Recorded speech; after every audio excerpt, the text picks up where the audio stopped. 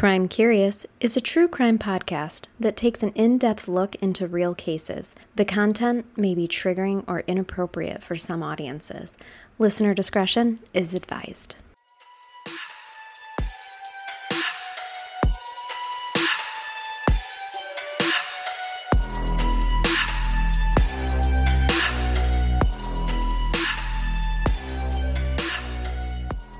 Welcome to Crime Curious. I'm Charnel. And I'm Amber. And we're back to talk about some horrible people. There's so many of them. There are. We could never end this podcast. Yeah, it could go on forever. It could, because they're just going to keep being shitty people. Yes. The shitty person that we're talking about today is Lonnie David Franklin Jr., otherwise known as the Grim Sleeper. Oh, that sounds creepy. It is very creepy, and I'll get to it in a little while, but the reason that he was given this name is because he was thought to have taken a 20-year hiatus between murders. Oh. But I don't think he did. You don't believe it? I don't believe it. That's a long hiatus. It really is.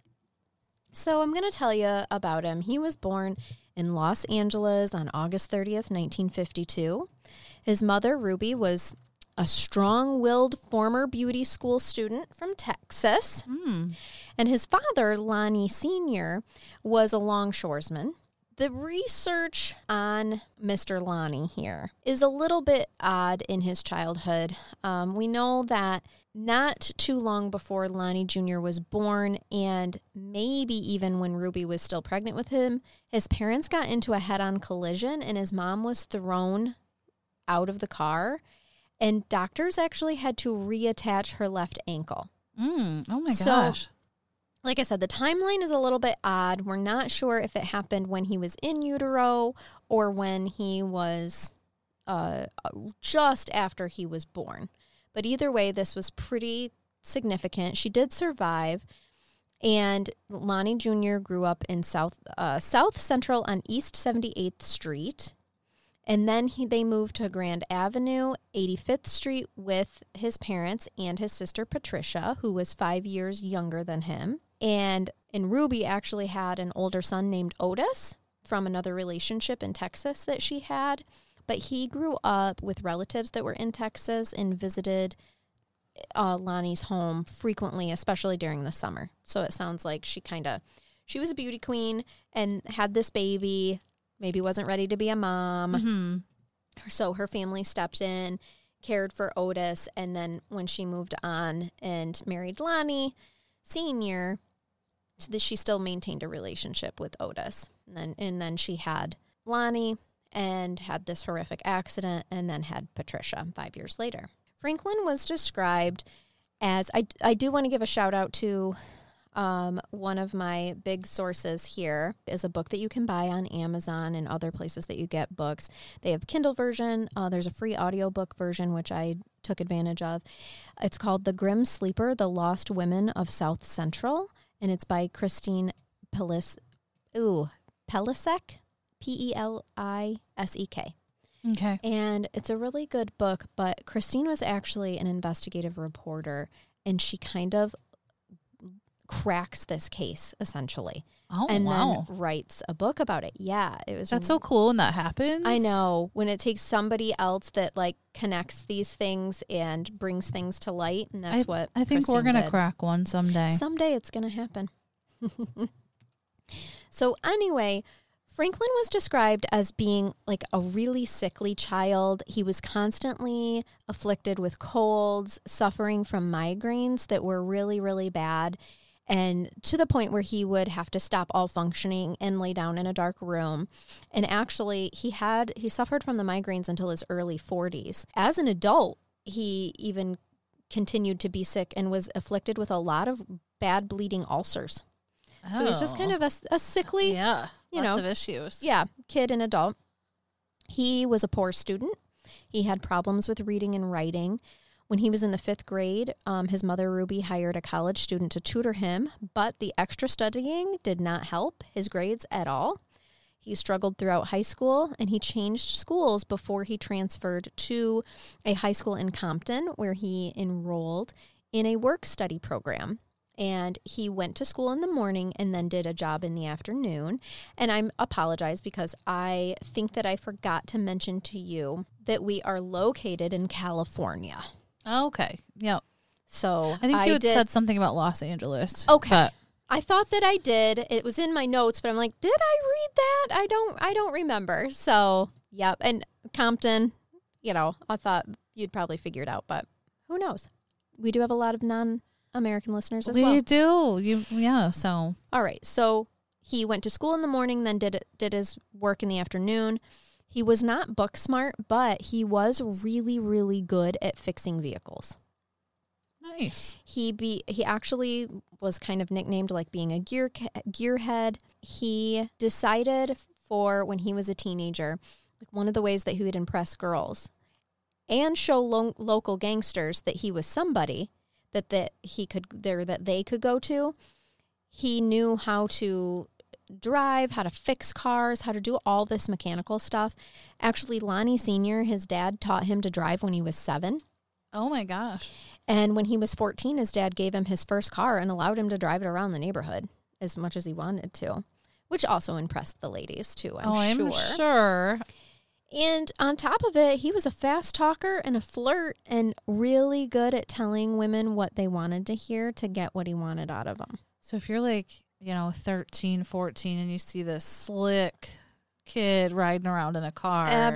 Driving. Sweet a talking. Car. Panty dropper. Yeah, you're going to be all about it, for sure. His first childhood crush was on a neighborhood girl when he was about 8 years old. In the 8th grade, he fell for a girl named Kate and lost his virginity. His virginity. That's just how we're going to say it from now on. Virginity. His virginity when he was 14 years old. They were a couple for about another year, and then in 9th grade, he dated a classmate named Shannon until she moved out of state at the end of the school year. Franklin had told some people that Shannon was pregnant and that she had a son by him, but it's unclear if this is true. Oh, wow. We still so don't he know might have just been like, I got a girl at home and a couple kids. Yeah, at 14. For sure. I'm smoking not a cig. Yeah, driving his car. Yeah. Mm-hmm. Yeah, knocked her up. She moved out of state. The old lady back home. Right. I don't know. But that is you're picking up what I'm putting down here. Yeah. Now, his next major romance was with a girl named Rachel, and they dated through 11th and 12th grade. At this youthful point in his life, as stated in the in the book that I mentioned earlier, he appeared to others to be mild-mannered and a respectful young man with a gift of gab. I love how she put that. The gift of gab. I, too, have been affiliated with the gift of gab. It's really catchy to say. This is about the point where things start to change. In 1969, when he was 16 years old, Lonnie Franklin was arrested twice for grand theft auto. Again, doesn't really surprise me with his affinity for vehicles and how he would impress local gangsters. He would steal cars for them, hotwire them, right? So that doesn't really surprise me. And because he was a 16-year-old boy is why they were using him. Right. The following year, he was then arrested for burglary. Words are hard today. Words are hard. It's okay. Then he was expelled from high school just 2 weeks before graduating for getting into a fight with a classmate. Oh, ouch. That would be awful. That would really suck. So he went to work as a box boy until his father suggested that he join the military. On July 26, 1971, just 1 month shy of turning 19, he joins the U.S. Army, and he did his basic training in Fort Ord in Monterey Bay. In January of 1972, he was deployed overseas and stationed with the 71st Air Defense Artillery at the Kelly Barracks in Stuttgart, Germany. And that was where Franklin's true sexual deviance begins to come to light. Oh. Lonnie Franklin maintained a public persona as a doting father and later grandfather, and as a kind and thoughtful neighbor who helped needy and elderly people with their car problems. That's what the vibe that he puts out through adolescence, through his adult years, and then later into his middle-age years as well. So he's like a good old guy that'll help people out. Wearing some New Balances. He's rolling under your car to change your oil and fix your... He sounds like a great guy on the surface. You know? Yes. But it was when he joined the military that he first got a affinity for his sexual deviance that we will talk about later. And actually, I will mention, he used to fix his neighbors' cars for free. A very handy thing to have. In his neighborhood, he knew that a lot of people didn't have money. So they would go and buy the parts and he would install them. Or sometimes he would even buy the parts for them and install it. Wow. Like, on the outside, he really looks like a really neighbor good guy. Sure. Yeah. And people were like, yeah, we knew he had connections with mechanics, so he would get the parts cheaper and would just fix it for free. Like, of course we trusted him. He was said to always have a smile on his face. He loved to talk sports and his favorite crime shows. He was a true crime fan. I'm not mad about that. So to his neighbors, they're like, he was a huge chatterbox. He was a huge gossip. He would flag people down like in an obnoxious way in the neighborhood. Okay. To then be like, did you hear about Karen? Is it wrong? I'm still not mad about this yet. No, there was actually one neighbor that described it of like, listen, you didn't even have to be close to him. If he saw you pull out of your driveway and he was outside, but you're an obnoxious yardage away from him, he's coming. He would run to your vehicle and be like, did you hear what happened? Yes, so-and-so in the neighborhood was doing such and such with whom and whom. You know, it was just, he was the gossip. We all have one. We all have one in our neighborhood. We do. We absolutely do. I might be the one in my neighborhood. Same. That's maybe why I'm not upset yet. Yes. So, yes, they're like, he talked a lot all the time, and all the other neighbors would kind of just be like, they would compare him to like different 70s and 80s sitcoms of the time, and like some of the chatty women that were on the sitcoms, you know, like, okay, old Lonnie, he caught knows. me, and I had to stand there and listen to him talk for He's probably 20 that or guy, 30 if he minutes. gets you, you're not getting away. It is. That's exactly how You're they not described getting him. away. Like, they know you had to run from him if you were in a hurry, because otherwise you're not leaving. Yeah. Yep. But then there's part of you that wants to hear the gossip. Yeah, and like, it's I want to know, how bad was Karen's dye job? Right. You know, who snuck out of that house the other day at lunch? Yes.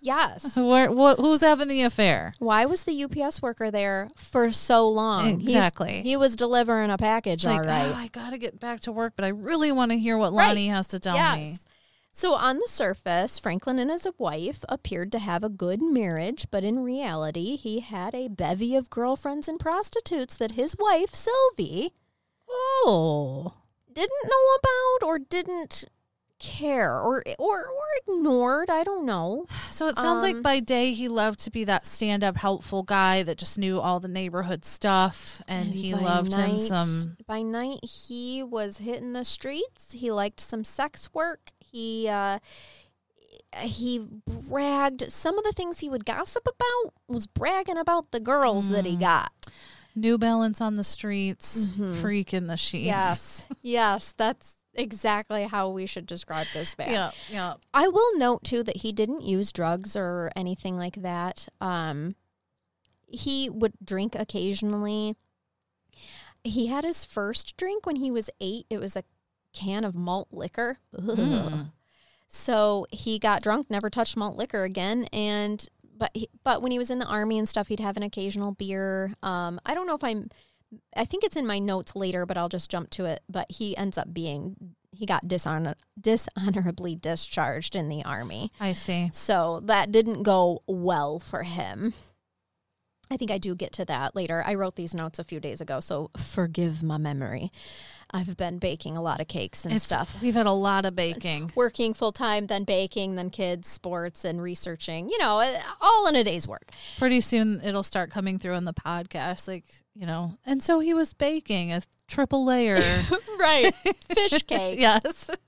I mean, wait, he was killing someone. Right. I don't know. Our two worlds are wild. Yes, they are. So his wife, Sylvia, I don't exactly know when they got married. I think it was pretty early on. He was like in his early 20s when him and Sylvia got married. But he had at least 4 girlfriends during that marriage. And his first one was named Alexis, and this started in 1982. They saw each other every 3 or 4 weeks, and the relationship continued for a couple of years. Now, after Alexis, we know that there was a registered nurse that he met at a supermarket. So, he's just picking up some kale, some carrots, and gets himself a little nurse side piece named Beverly. And so he begins seeing her in the mid-'80s. Now, Sonia was his last known girlfriend. She was with Franklin when he worked at John's Incredible Pizza Company. That's the actual name. Why are we not Amber and Charnel's Incredible podcast? We are now. Now, it was actually at this pizza company that undercover detectives collect his DNA. Oh. Okay. Interesting. Yes. He's already under investigation, and we'll get to it. Okay. To supplement his girlfriends, he spent time with his sex workers that... This man had a lot on his plate. Boy, people say that about us too, but I see you can fit lots of stuff into every minute of the day. If you manage your time, you can do a lot of things. You absolutely can. And Lonnie Franklin is one that... Living proof. He was good at time management, and he lived every minute to the fullest here. He actually really liked to brag to his friend circle about the different sex workers that he picked up. No. One in particular friend of his was Ray Davis. Now, Ray loved cars. So he liked to talk cars and drag racing to Lonnie Franklin, all right? But like Lonnie would emerge from his garage holding different stacks of photos that he had taken of various women, all nude, and Davis does become a key witness later in the trial that we'll talk about, but most of the photos did have the women's faces cut out of the frame. But he would approach him and say, like, these are my girls. Ew. Yeah. And he would just brag just about like them. In his garage. A Tuesday. That he owns with his wife. It's like, look at these. So awkward. I just don't have friends that are like that. Like, I don't get that. I'm not going to lie. I mean, we share a lot of things, but if you broke out pictures of male nudes sex workers, I would probably be caught off guard. Like, hey, look at my beauties here. Yeah, wouldn't you be like, so how's Matt? Right. Like, what you doing in your spare time? Right. If you're just like, look at these balls. Right. Also, do you wash your hands before you bake the cakes, Charlotte? Which, yes, I do. we do wash our hands. We do. Extensively. So it's obvious to these neighbors that he's boasting to, because it was only specific neighbors, that he knew that he could boast about his women with, that sex was a constant in his mind, just always.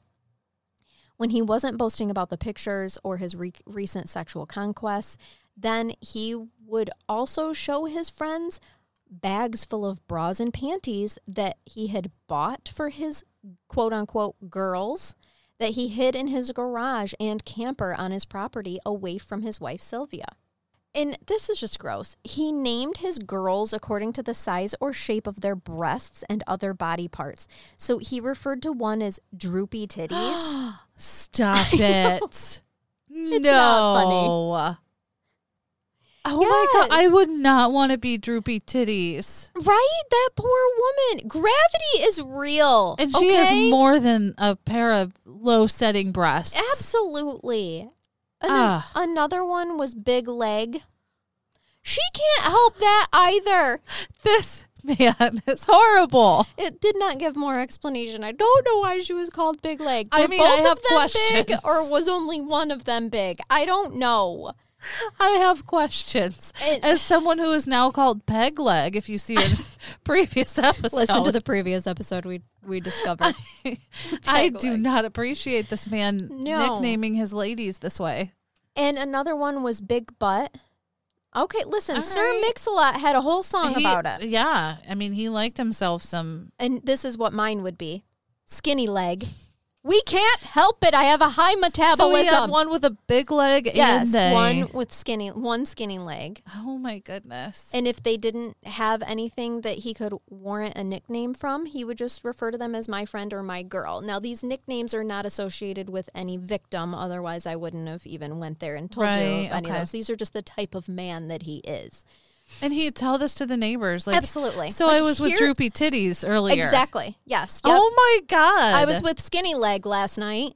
I can't handle him. I can't. Franklin confided to his neighbor that I'm calling him by his last name, just so you know. But okay, I mean, it's Lonnie Franklin, but I wrote it in my notes as just Franklin. So he told his neighbor, Mr. Davis, there I was telling you about, that he would sneak out at night when Sylvia was asleep and search for sex workers. On the nights that she was awake, he would tell her that he was going out for donuts. Oh. That is the worst excuse to leave the house at midnight or 3 a.m. I just need some donuts. And also gross to me that you're just calling these sex workers donuts. Right. So, yeah. No, I'm assuming that at this point Sylvia did not know that he was doing this, or was she? Don't you want to think? I don't know. I don't have that information. She wasn't interviewed. I mean, I'm just going to say, I know how you would feel if your husband was like, I'm going to get donuts. Hell yeah. I'd be like, let's go, bitch. I love me some Krispy Kremes. Yes. Let's go do this together. 100%. Where are we getting donuts I'll take tonight? chocolate with the cream filling. Wink, wink. I just can't imagine somebody being like, oh, no big deal. Okay, just go, get me an apple fritter. Right. Nope. Yeah, bring me back the fritter. Sucker for a good fritter. Right. No. So, Lonnie, on occasion, he would pull up his car to his neighbor, Mr. Davis, with one of the girls in the car. He would be like, so where'd you get this girl from? And he'd be like, oh, I got her last night. The girls never talked to him, anything like that. It's almost like he was proud of it. Like he wanted to show it off. 100%, but only to certain people. To everyone else, he is the New Balance wearing, helpful. Let me fix your car. Yes, handyman in the neighborhood. Mm-hmm. Yep. Those who knew this side of him as the unfaithful husband and the player and the man who could convince women to have sex with him and pose for all his homemade porn, all that stuff. He was also known for showing them his .25 caliber pistol that he carried in his front pocket. What kind of pistol are we talking about here? Not the baby pistol that he uses to insult women with, but an actual pistol. Mm-hmm. Okay, gotcha. In the mid-1980s, the Los Angeles Police Department become aware that there seems to be a serial killer targeting black women who were chronic drug users and sex workers. Okay. So at this point in time, this is the mid-80s, they dubbed the media dubbed this person the South Side Slayer. They believed this person to be responsible for stabbing and strangling at least 13 sex workers between 1983 and the end of 1985. At one point, the murders were known as the Strawberry Murders because strawberry was actually being used as slang for women who engaged in sex for drugs. I see. So there's like a special slang term, I guess. In September 1985, which we have the LAPD, the LAPD,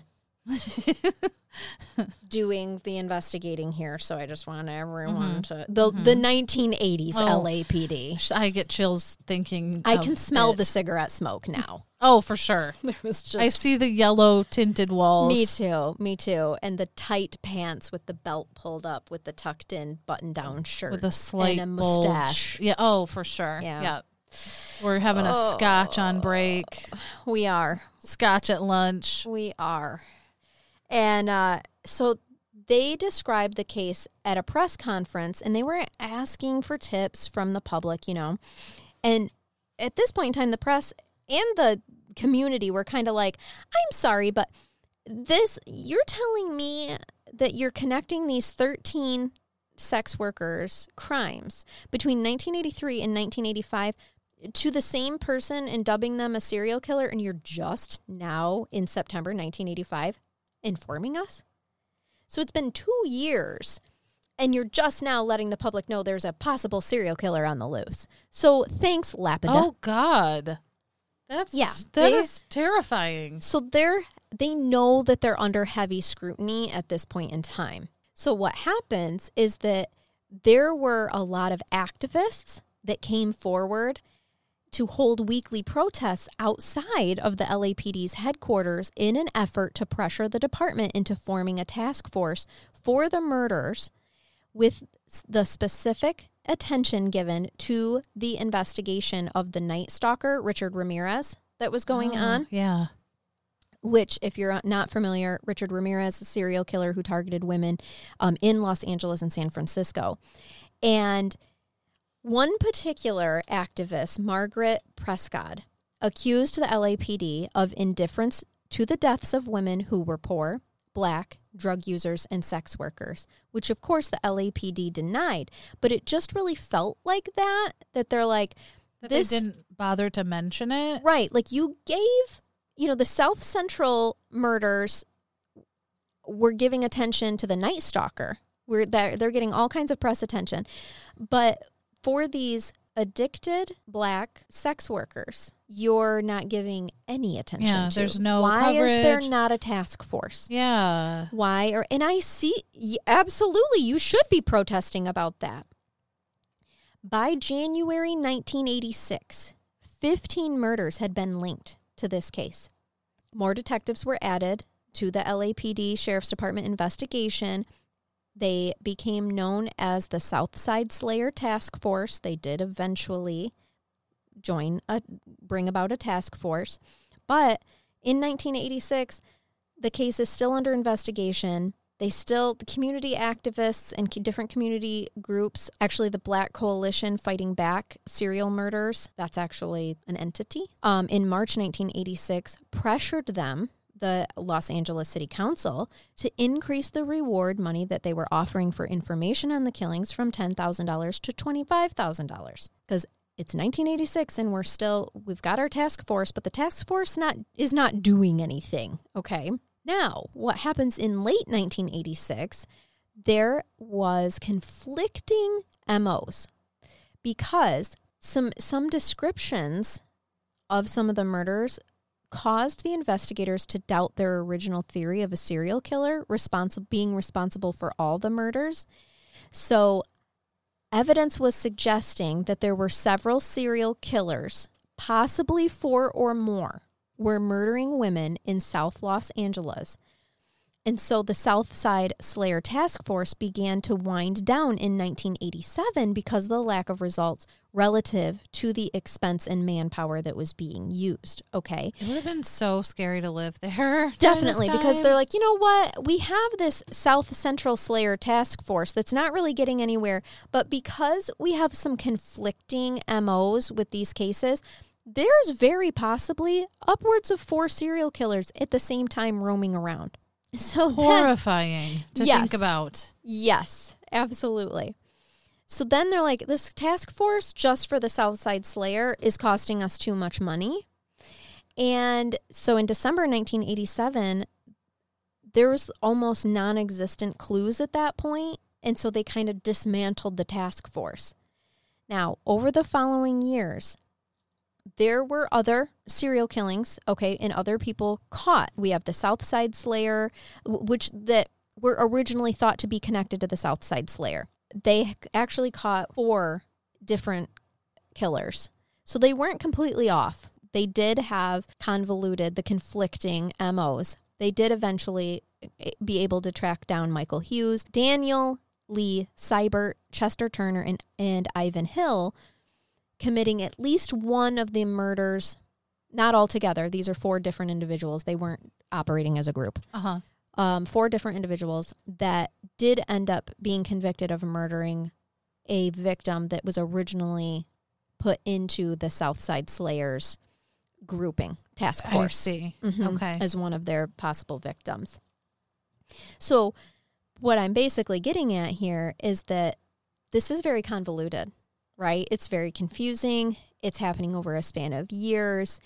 And unfortunately, the victims are very specific here, but they don't have a lot of family to come forward and keep investigations going on their behalf. I mean, they have this different coalitions and different activist group, and that's about it that's coming forward for them. So I'm going to tell you about some, there's many victims here, so I don't mean to just go through quickly. It's just that there's just so many.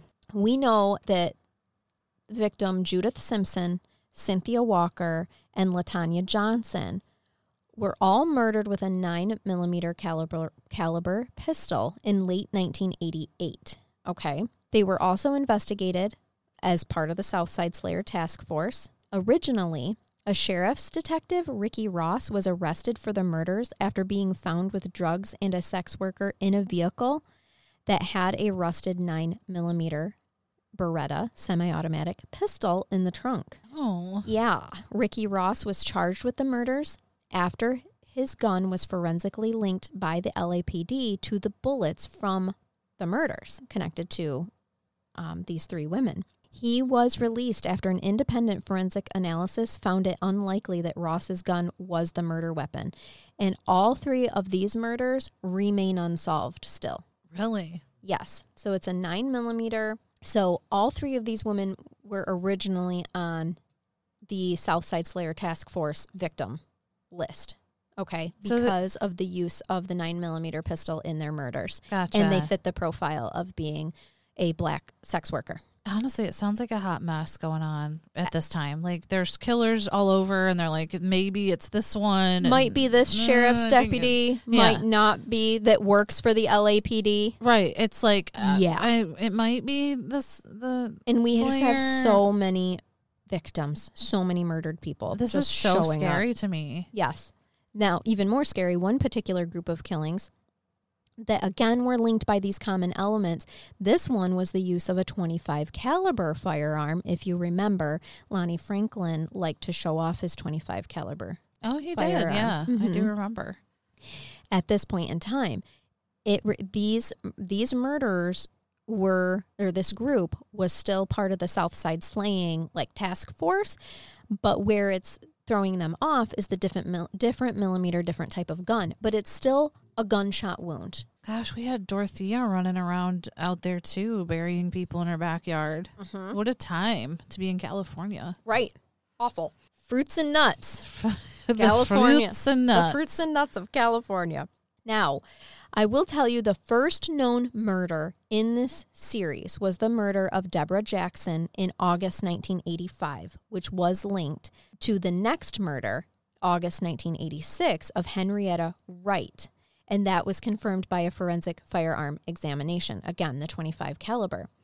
By 1987, there were 7 victims that were linked to the same .25 caliber gun. All of them had been shot in the chest at close range. And then 2 decades later, these start coming up again in this same exact fashion. And so that is where the media starts dubbing this person, still unknown at this point in time, the Grim Sleeper. I see. Due to the long period between murders. Now, what happens is in May 2007, the slaying of Janisha Peters, she was 25, was linked through DNA analysis to at least 11 unsolved murders in Los Angeles, the first of which occurred in 1985. Oh, wow. Yes. And I think I'm with you. I don't believe he went all of that time and just didn't kill anybody. There is no way. And at this point in time, we don't know that it's Lonnie Franklin. Okay? All they have is they're like, holy shit, we've got DNA from the Janisha Peters slaying. Uh-huh. That connects with all of these other 11 victims. But these 11 victims happened in the 80s. Right. What the heck? And I mean, it would really make you think that, okay, maybe he was incarcerated. So why aren't we looking at inmates? Right. That would be my first thought is there's this resting period because he was, this person was incarcerated. Mm-hmm.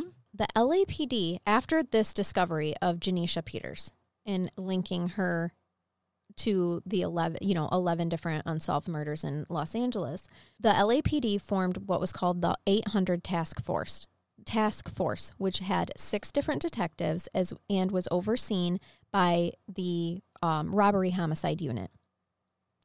And after a 4-month-long investigation, the LA Weekly investigative reporter Christine Pelisek broke the news of the task force's existence and the link between Janisha Peters' killings and the earlier murders. And included in that, when she broke it, she was highlighting the silence of the mayor at the time, Antonio Villagrosa, and the police chief, William J. Bratton, regarding this man's existence and walking among this, I shouldn't say man, this killer's existence, walking among society, and no one has been told all these years. LA Weekly was the first to inform the families that all these 11 unsolved murders were victims of a serial killer.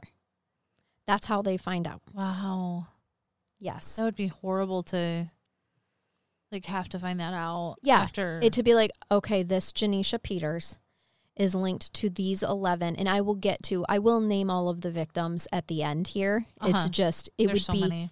Far too confusing if I tried to name them. And honestly, we don't know the exact date and orders of things, and some victims have not been found. And so I'll piece it together more so in the end. This is just how it played out in real time to the world. I see. So a lot of them didn't even know really that it was going on and that there was a serial killer walking among them, and nothing was being done. Because nobody said anything. Right. That's so scary. Yes. So in early September 2008, LAPD announced that they were offering a $500,000 reward to help catch the killer that the community only knew about because of Christine Pelisek's release of that information. Okay. And so on November 1st, the case was featured on America's Most Wanted, 2008. On February 25th, 2009, Police Chief Bratton addressed the press for the first time regarding the case, at which time the police formally gave the killer the Grim Sleeper nickname, which also was what Christine Pelisek had dubbed him in her breaking of the case, the LA Weekly investigative report. And they also released a 911 call from the 1980s in which a man reported seeing a body being dumped by Lonnie Franklin. Now, we don't know that it's Lonnie Franklin, but I'm just telling you it was Lonnie Franklin, giving a detailed description of him, a license plate number, and a van connected with a Cosmopolitan church that's no longer in service now. But so we have a 911 call back then in the 80s with all of this. None of that information was released to the public until February 25th, 2009. Oh my gosh. That's just really crazy to think about. Yes. There was a survivor of Lonnie Franklin, and her name was Anitra Washington. Christine Pelisek actually got an interview with her in March 2009. And we don't know, again, at this time that it's Lonnie Franklin, but she just knows that she tracks down this woman who survived a man trying to kill her with the same thing, it matched the description, same gun, all of that stuff, right? So she described him as a black man in his early 30s. He looked neat, tidy, kind of geeky. He wore a black polo shirt tucked into khaki trousers. I'm telling you, that New Balance, we called it, right? She also described the interior and exterior of his vehicle. They have a survivor. And again, this is not information that was ever released to the public at the time. This is how he got away with it for so long. Yeah. Nobody knew what was going on. And so he was just silently killing people. Right. That is just, I can't even believe that.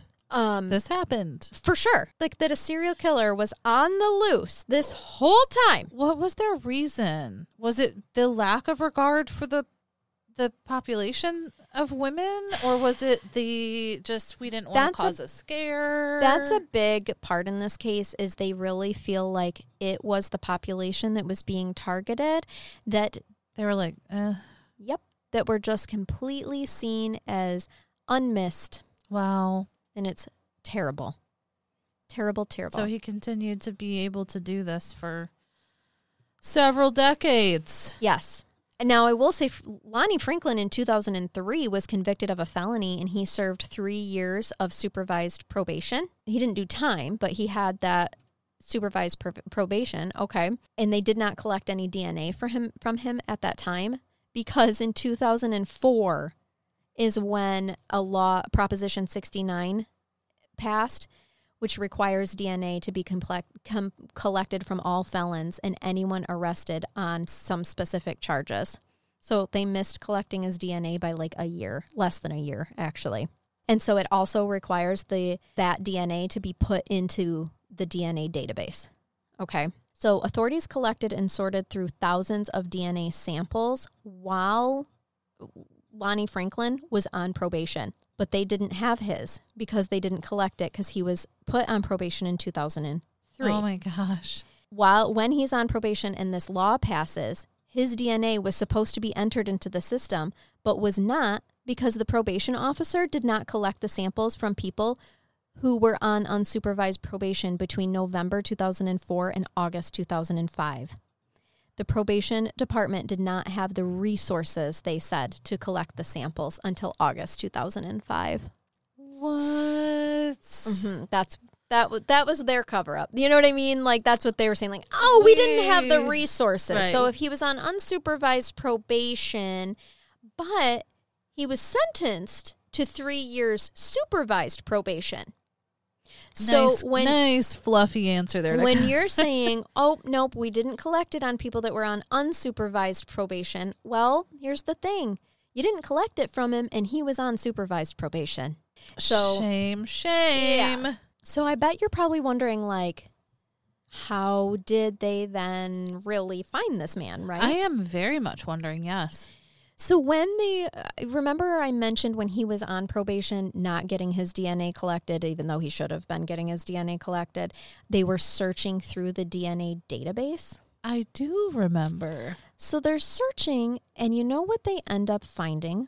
What? They find a similar DNA belonging to Lonnie Franklin's son, Christopher, who had been convicted of a felony weapons charge in 2008. It takes them years. Yes, it does. Christopher was too young to have committed the murders, but its familial DNA match led investigators to look at his father, Lonnie. Interesting. His offspring leads them right to him, because there was DNA left on these victims, of course. Uh-huh. Right? So they have that, but they just couldn't match it with anyone. Funny how these things work out. Until they match it with Christopher, who had his DNA collected when he was arrested in 2008. So they actually collected his. They did actually collect his, just not his father's. Yeah. Something from that pizza place, and they just held on to it? Or? Well, I'm getting to it. Oh, okay. One undercover police officer pretended to be a waiter at a restaurant where Lonnie Franklin ate. He collected dishes, silverware glasses, and pizza crust to obtain DNA. And they then used a piece of discarded pizza along with saliva found on the victims to establish a DNA match. I want that job. I want to be the person that's like in disguise, like going... The undercover, police officer, for sure. So much fun. For sure. I would be creative with my disguises, too. It was his son and eating pizza that brought this man down. So, and the detective was just hanging out waiting to collect things. Yep, he was undercover after they connected, Lonnie Franklin as being the likely perpetrator. They're like, let's get his DNA. They found out where he liked to hang out. They did an investigation for once. They did an investigation. They did a real investigation. Real police work. Collected his DNA that was discarded freely and matched it against the victims that they had, saliva that was left on the victims. And then the DA, Stephen Cooley, publicly identifies the suspect as 57-year-old Lonnie David Franklin Jr., a mechanic who had worked between 1981 and 1988 for the city of Los Angeles in the sanitation department and briefly for the LAPD. What? On July 7th, 2010, Lonnie Franklin was arrested. They charged him with 10 counts of murder, 1 count of attempted murder, and special circumstance allegations of multiple murders in the case. In 2010, the LAPD released 180 photos of women found in Lonnie Franklin's home after unsuccessful attempts to identify the individuals. There are possible additional victims. So Police Chief Charlie Beck was quoted saying, "These people are not suspects. We don't even know if they are victims, but we do know this. Lonnie Franklin's reign of terror in the city of Los Angeles, which spanned well over 2 decades, culminating with almost a dozen murder victims, certainly needs to be investigated further." That's 2010. In all, investigators found over 1,000 photos and several hundred hours of video in Lonnie Franklin's home. The images show mainly black women of a wide age range, from teenagers to middle age and elderly, often nude. Police believe that Lonnie Franklin took many of the photos, which show both conscious and unconscious individuals, dating back 30 years. Oh my gosh. The photos were released to the public in an effort to identify the women. On November 3rd, 2011, Reuters reported that the police were considering Lonnie Franklin as a suspect in 6 more slayings of additional female victims. The police were investigating 2 of the 6 as potential victims killed during a 14-year lapse between the initial time of the Grim Sleepers murders that ended in 1988 and then several more that began in 2002 that matched the MO. So they're like, we have 6 additional that we're saying happened between 1988 and 2002. So he didn't go to sleep for those years. Yeah, I don't think he did either. Of the remaining 4 victims, 2 bodies were discovered in the 1980s and 2 were reported missing in 2005, but the remains of 2 others were never found. They know that they're missing. They've been reported missing.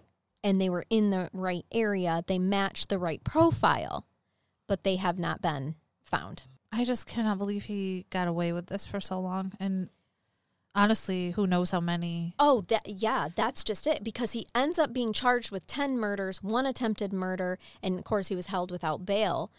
But there's probably countless others, especially if he targeted sex workers. It's like nobody reported them missing and they just didn't have anybody. Yep. And he's not given information. Of course. Right? Yeah. So what happens is he was never charged in the death of a suspected 11th victim because the DNA evidence was not found. The MO matches, but there's no saliva, there's no skin, there's no DNA evidence from that one to concretely match him. And there was lots of delays. There was a lot of pretrial discoveries. I mean, as you can imagine, they're going after 10 murders and 1 attempted murder that they know of, but they know there's more. Yeah. There's a lot of information to go through here. So after many delays, they finally get a trial started on September 16th, 2016. Oh my gosh. This is crazy. So it started in February. Closing arguments began May 2nd, 2016. Went on for 3 months. So the jury, though, began deliberating on May 4th. On May 5th, after they come back with their conviction, guilty on all counts, and he was sentenced to death. Oh. Oh, yeah. We have another death penalty do. case. Yep. It was actually at his sentencing hearing a week later, May 2nd, 2016, that prosecutors came forward with evidence relating to 4 other possible victims. They were not among the original set of identified by DNA and ballistic evidence as the Grim Sleeper victims, but they were only identified like after his arrest. Those 3 victims were Sharon Alicia Dismuke, Inez Warren, Georgia May Thompson, and they're identified as likely Grim Sleeper victims by the task force officers that were investigating unsolved missing persons and homicide reports dating back to 1976.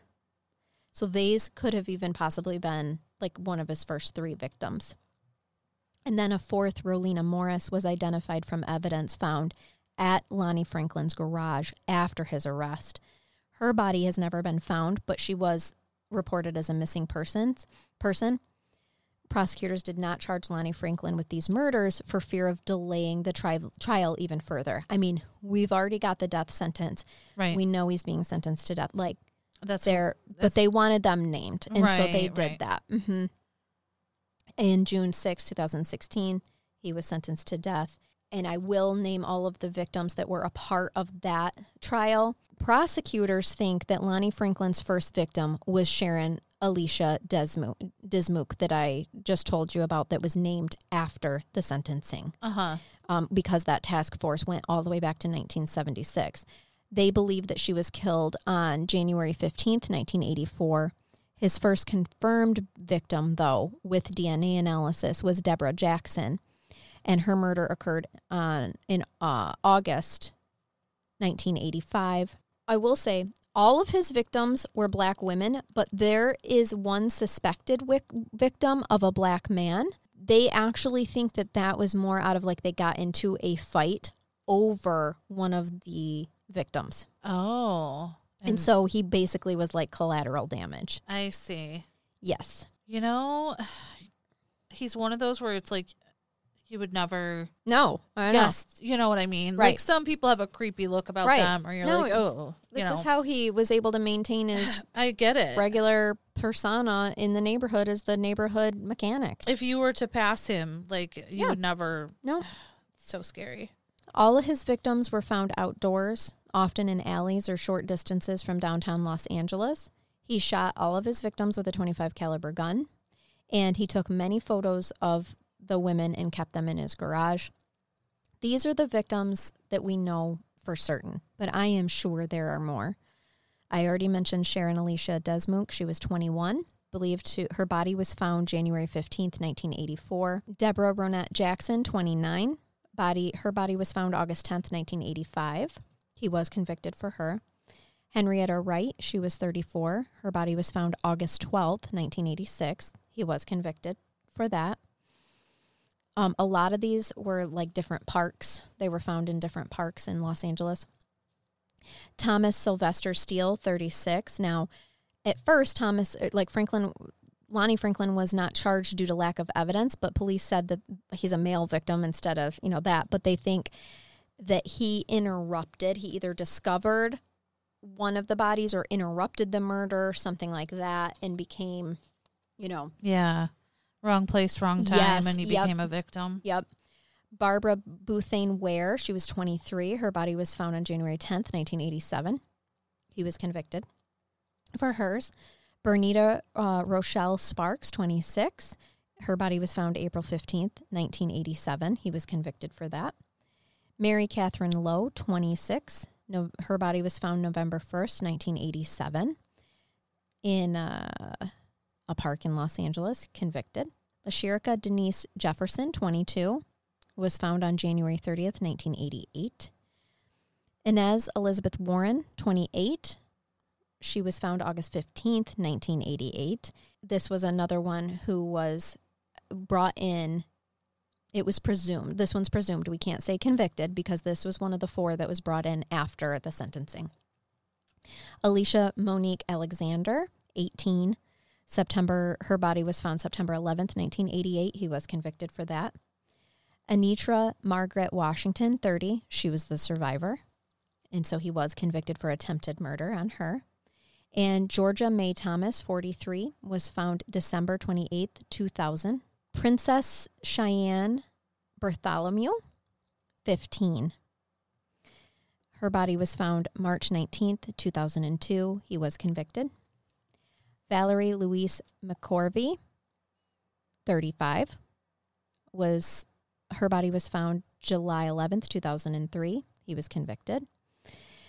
Now, Aaliyah Marshall was 18. She was never found, and she was named afterwards.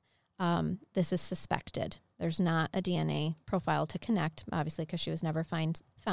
Same thing with Rolina Morris, 31, is also presumed. And number 17, Janisha Layette Peters was 25, and she was found on January 1st, 2007, and he was convicted. Wow, there's so many. 17 that we know of. Now, when you go from 1985, possibly sooner, to 2007. Yeah. And there's no way. Yeah, there's no way. There was not a 14-year, whatever it was, hiatus. There just wasn't. He may have changed his MO. I think he may have stopped using a gun, right? Yeah, absolutely. He could have completely been smart enough to change his MO so that they weren't all connected. I can't imagine him just, like, stopping. And he wasn't incarcerated. He was free that whole time. Yeah, there's no way. Until he got that supervised probation for 3 years. And that is truly terrifying to me. Yeah. To think he was out there doing this Yeah. all the time and nobody said anything. Right. Oh, gosh. I will tell you, though, on March 28th, 2020, he was found dead in his cell. Oh. He is no longer with us, Amber. Oh, wow. I was going to ask if he was still alive or... Nope. As of 2021, his autopsy or cause of death has not been released. Oh, so nobody knows what happened. No idea how that happened. He was just found dead in his cell.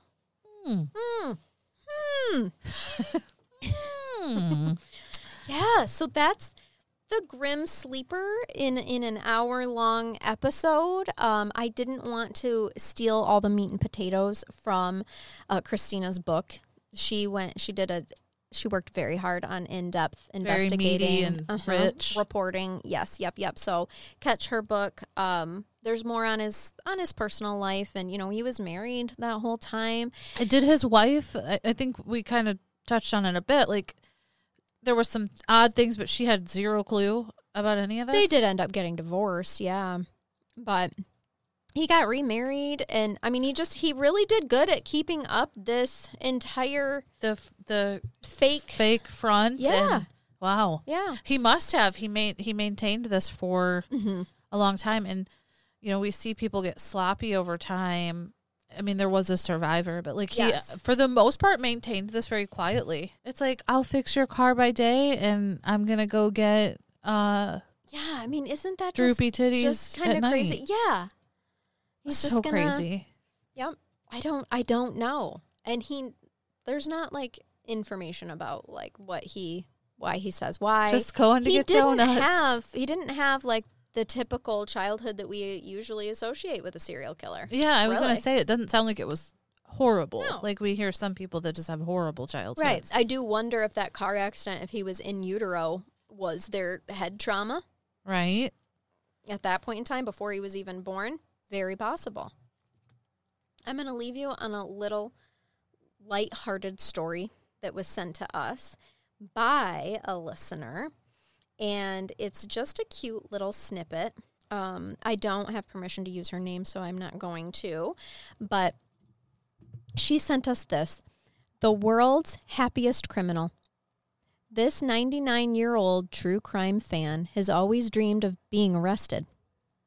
When the Dutch police found out that this was on her bucket list, they picked her up, handcuffed her, threw her in the slammer, and she enjoyed every minute of it. Aww. And there are photos of her just living her best little criminal life. She's so excited. Oh my gosh, she is so cute. 99. Oh, I love the picture of her like holding the cuffs up. Like, look, I've been booked. That is so precious. Yes, it was on her bucket list. She's a true crime fan, and she wanted to know but she didn't want to know so bad that she went out and committed a real crime. So that's awesome. Oh, but she still got the experience. Yes, 99, which was also kind of funny of the police department. Like, way to check off a 99-year-old woman's bucket list item.